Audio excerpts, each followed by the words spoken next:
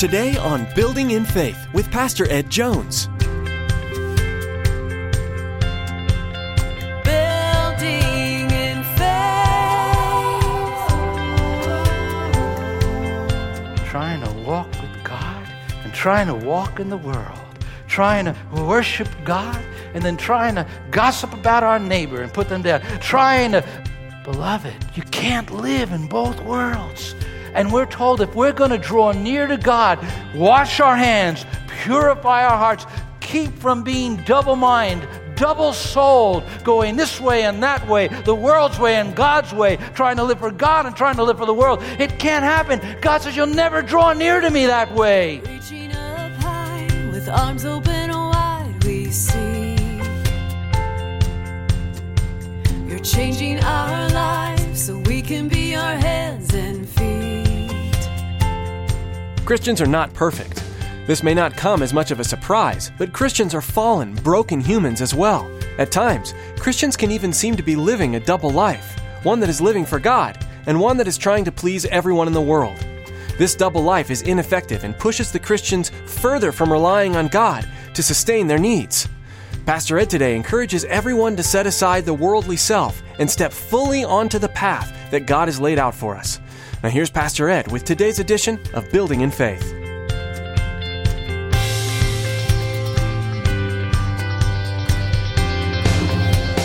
Building in Faith. There's no way that you could resist the devil unless you submit to God.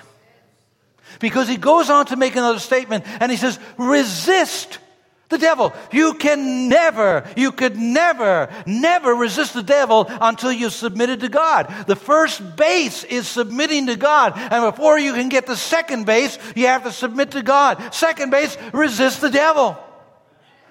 A life that is not in submission to God is in deep trouble. He says, resist the devil and he will flee from you. That word resist is a military term. It's referring to take your stand. As it were, draw a line in the sand. Take your stance and don't let the enemy have a foothold. I think of how does the enemy get into the church? Well, there are several ways. But the devil, he is a slanderer. In fact, that's one of the meanings of his name. He is a slanderer. There's an intriguing passage of Scripture tucked away in the book of Zechariah in the Old Testament. It's a picture of the high priest. I'd like to read it to you from Zechariah chapter 3. Then he showed me Joshua, the high priest, standing before the angel of the Lord, and Satan standing at his right side to accuse him. So here's the picture. Joshua, high priest, standing in the presence of the Lord, ministering to God. Right beside him, on his right side, is Satan.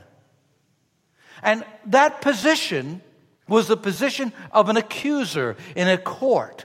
And there Satan stood. And listen to what the text goes on to say. And Satan standing at his right side to accuse him. The Lord said to Satan, "The Lord rebuke you, Satan. The Lord who has chosen Jerusalem, rebuke you. Is not this man a burning stick snatched from the fire?" And now Joshua was dressed in filthy clothes as he stood before the angel. Here he is, ministering to God, and Satan on his right side. And he's standing in filthy clothes. What is Satan doing? Accusing him. Perhaps he says, remember what you did in the past. And he's bringing up his failures. He's bringing up his past. He's bringing up the sin of bygone days, trying to hinder Joshua. That's what Satan does. And God put him to silence. God took the filthy clothes off that man of God. God took those soiled garments and removed them as he stood in his presence. So Joshua stood, as it were, dressed in clean array. Satan still comes into the church and he whispers, Your hands are lifted in worship. And words and thoughts come in your mind. You're not worthy to lift up your hands. Maybe you're singing in the choir, and the accuser of the brethren comes and reminds you of your past. Well, just remind him of his future. Satan will accuse us to ourselves and try and hinder our worship to God and our praise to God. And he accuses us to God. But he also does something else. He accuses others to you. Yes. Look over there at her. Look over there at him. Do you remember what he did, what she did? And look at that. That's why James says, don't slander your brothers. Let God be the judge. He knows the hearts of all men. What does the enemy do? He comes in and he uses one of his most powerful tools. It was something that he learned by experience because pride rose in Satan's heart and caused him to rebel against God. And that pride brought him down to the lowly place that he now occupies. And he knows how to cause believers to be proud. He will play on people's hearts. Don't humble yourself. Don't apologize. Don't repent. You get this idea that Satan comes in and causes people to think better of themselves than they should think at times as well, because they look judgmentally on others. The enemy rips the church apart as he causes people to rise up in pride and in arrogance. When he says, resist the devil, when Satan tries to camp out in your mind and speak accusing words towards a brother or a sister in Christ, when he tries to camp out in your head and causes you to look down at someone else and think negatively and pass on negatively, stop him right there. Resist the devil. That's what it means. I am so grateful for Paul's counsel. Do not give the devil a foothold. Don't let him have 1 inch. Somebody goes out after service with you. Did you see? Walk out of their company. If someone chronically, critically tears another person apart, get out of their presence, because they're being inspired by the very presence of Satan. Hell, these are strong words. But I tell you, if you don't, it'll hinder your spirituality. If you don't, it'll hinder your relationship with God. If you don't, you're going to give the enemy a foothold in your life. See, James is very confrontive. He's right in our face. This is the biblical text. Brothers, do not slander one another. Someone has said, if we don't resist Satan, we will become his captive. If we don't resist Satan, he's going to take over your mind. He'll take and cause you to be negative and critical and bitter. He goes on in the text. He says, draw near to God. Now that sounds simple enough, doesn't it? Draw near to God. We can all have fuzzy emotions about the God that we've created out of the fabrication of our own minds. A God that we're very comfortable with. He never rebukes sin. He sits right beside us and never corrects us. Someone who affirms the direction that we want to take in life. Someone who affirms everything we want to do, even though it's against this book. The God that you have is a fabrication of your own mind. It's an idol. But the God of the Bible has to be approached a certain way. Look at the text. He says, draw near to God. See, if you draw near to God, he's going to draw near to you. But there's a way to draw near to God. It's simple. Draw near in purity. Wash your hands, you sinners, and purify your hearts, you double-minded. The idea is clean the outside. It's a picture of the priest in the Old Testament in going into the presence of the Lord. As they presented themselves into the presence of the Lord, as they would approach and do their priestly duties, they would cleanse their hands. They would keep themselves outwardly clean. And then he goes on and says, purify your hearts. See, it's not enough to be outwardly pure. We have to be inwardly right with God, because God looks at the heart as well. He sees the thoughts and the intentions of our heart. And so we're told by James, wash your hands, purify your hearts. That word purify means to be single-minded, to be devoted to one thing, not to be torn between the world and God. Not try and serve God on one hand, and on the other hand, try and serve the world. A man had been converted. This converted man went to the church and gave his testimony, and he was in influential circles, and then he went to a party, and someone said to him, "Oh, I'm so glad to see you. I'm glad to see you because now I know what I had heard isn't true." He said, "What do you mean?" He said, "I heard that you got religion." He said, No, I got God. And he said, I thought it just wasn't true because you were here. And suddenly the man realized he didn't belong in that party. He didn't belong with those people. He didn't belong in that group of people. See, if we really are living holy lives, our lives are going to change. Our lives are going to change. Our lives are going to demonstrate that God is now in control. A man confessed this. He said, "I have too much religion or too little. I must either give up what I have or get more. I have too little religion to let me enjoy a worldly life, and too much worldliness to let me enjoy religion." Are some of us there? Trying to walk with God and trying to walk in the world. Trying to worship God and then trying to gossip about our neighbor and put them down. Beloved, you can't live in both worlds. And we're told if we're going to draw near to God, wash our hands, purify our hearts, keep from being double-minded, double-souled, going this way and that way, the world's way and God's way, trying to live for God and trying to live for the world. It can't happen. God says, "You'll never draw near to me that way."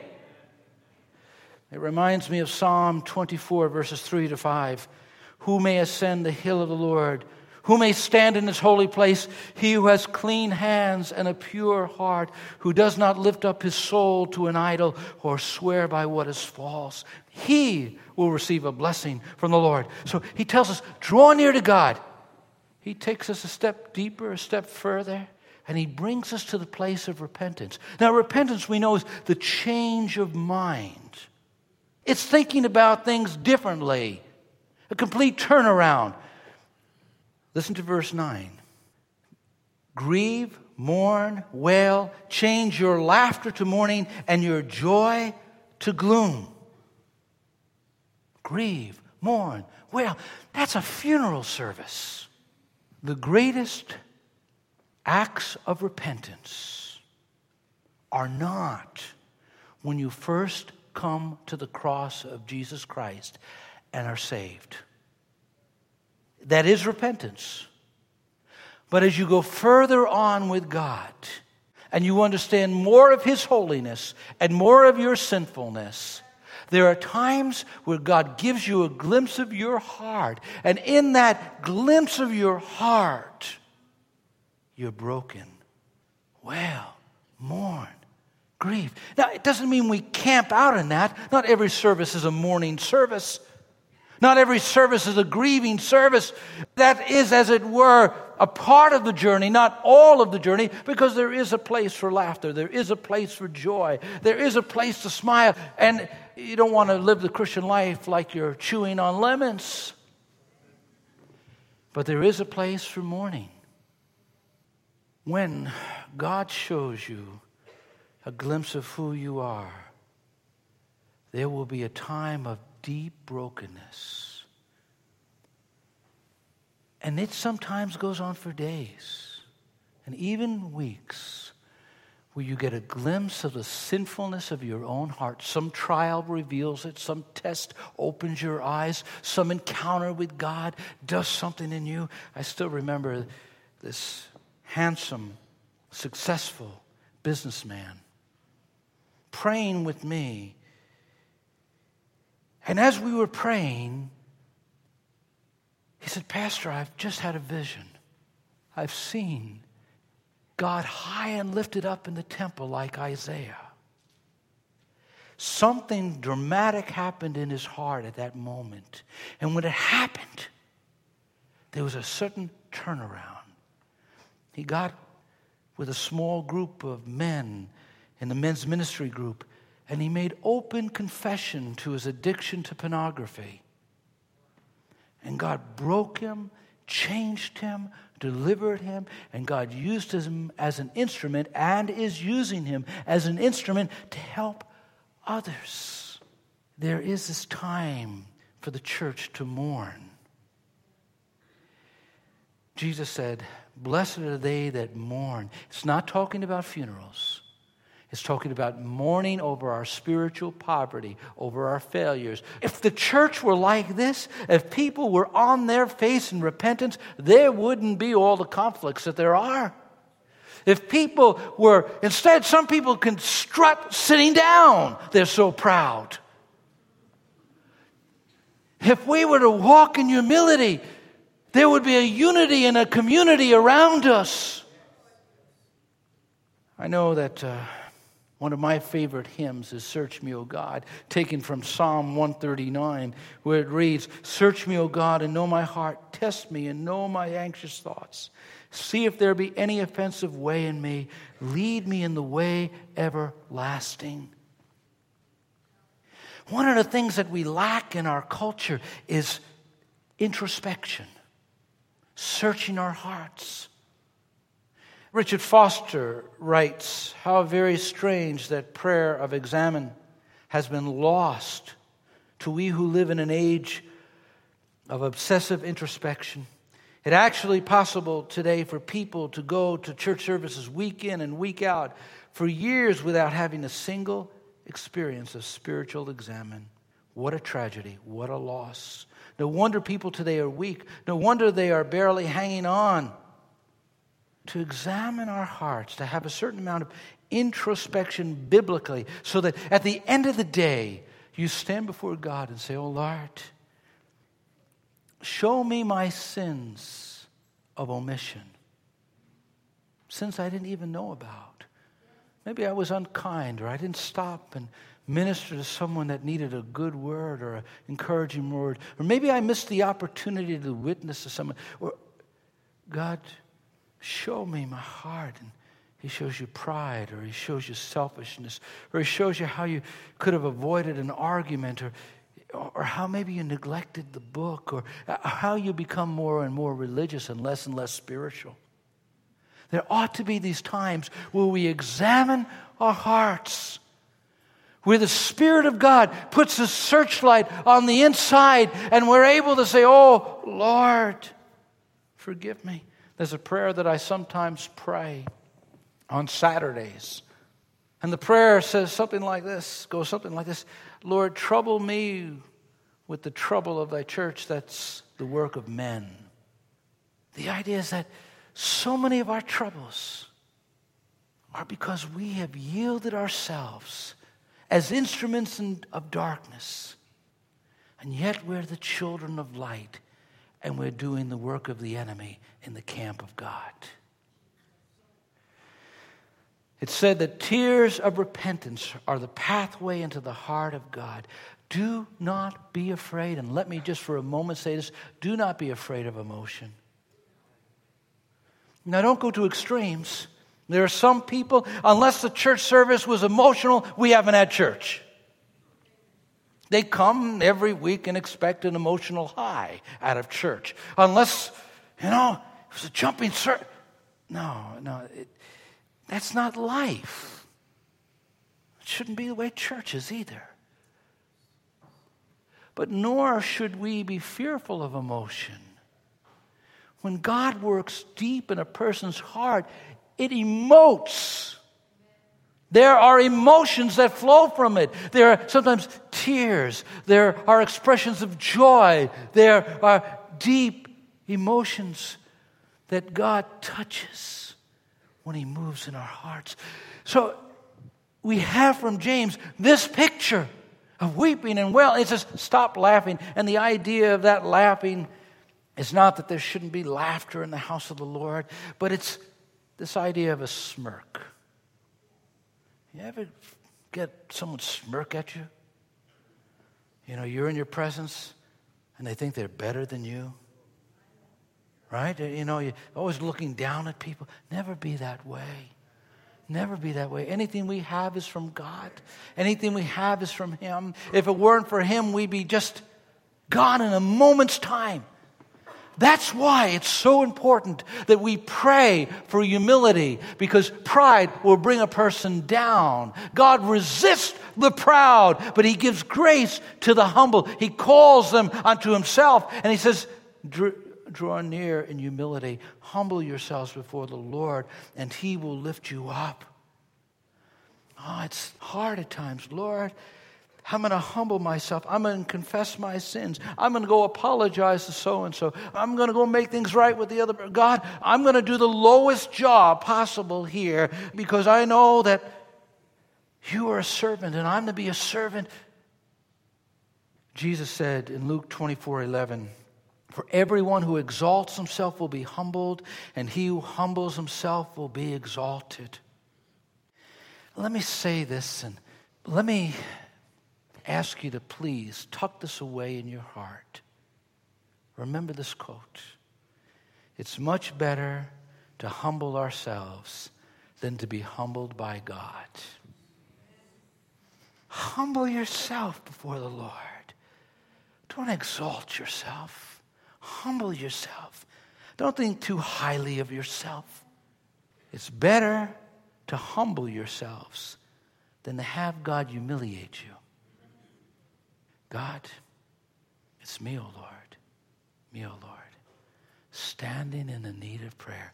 It's not my brother. It's me, O Lord. It's me, O Lord.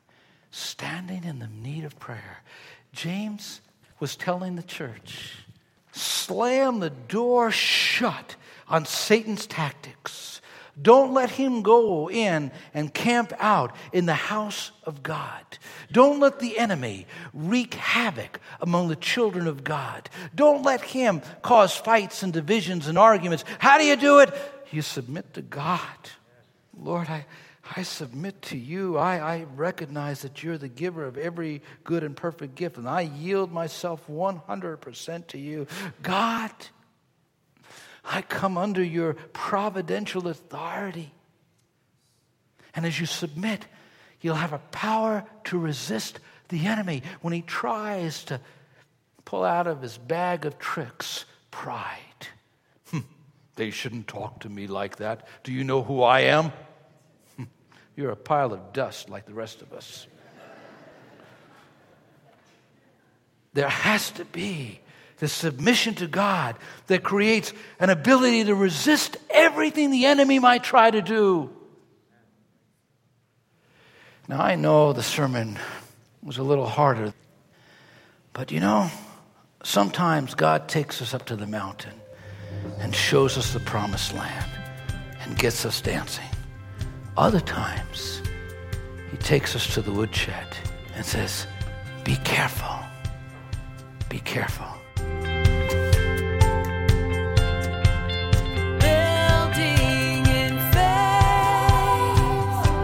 What does it profit, my brethren, if someone says he has faith, but does not have works? Can faith save him? These words from the book of James could lead one to believe that we must earn our salvation by good works. Pastor Ed will tackle this difficult subject and more as he teaches through the book of James. We'll learn that works are the result of faith, not the other way around. Although building in faith is a huge blessing, we pray that it's not your only source for the teaching of the Word of God. It's our hope that you're attending a church that teaches God's Word from beginning to end. If not, we'd like to invite you to join us at Faith Assembly for worship on Sunday mornings at 9 a.m. and 11 a.m. or Wednesday evenings at 7 p.m. For service times, driving directions, and more information, log on to buildinginfaithradio.com and follow the link to Faith Assembly. Or feel free to give us a call at 845-462-5955. That's 845-462-5955. Well, that's all the time we have for today. You've been listening to Building in Faith with Dr. Edward Jones. Please join us next time as Pastor Ed continues teaching through his series through the book of James, right here on Building in Faith.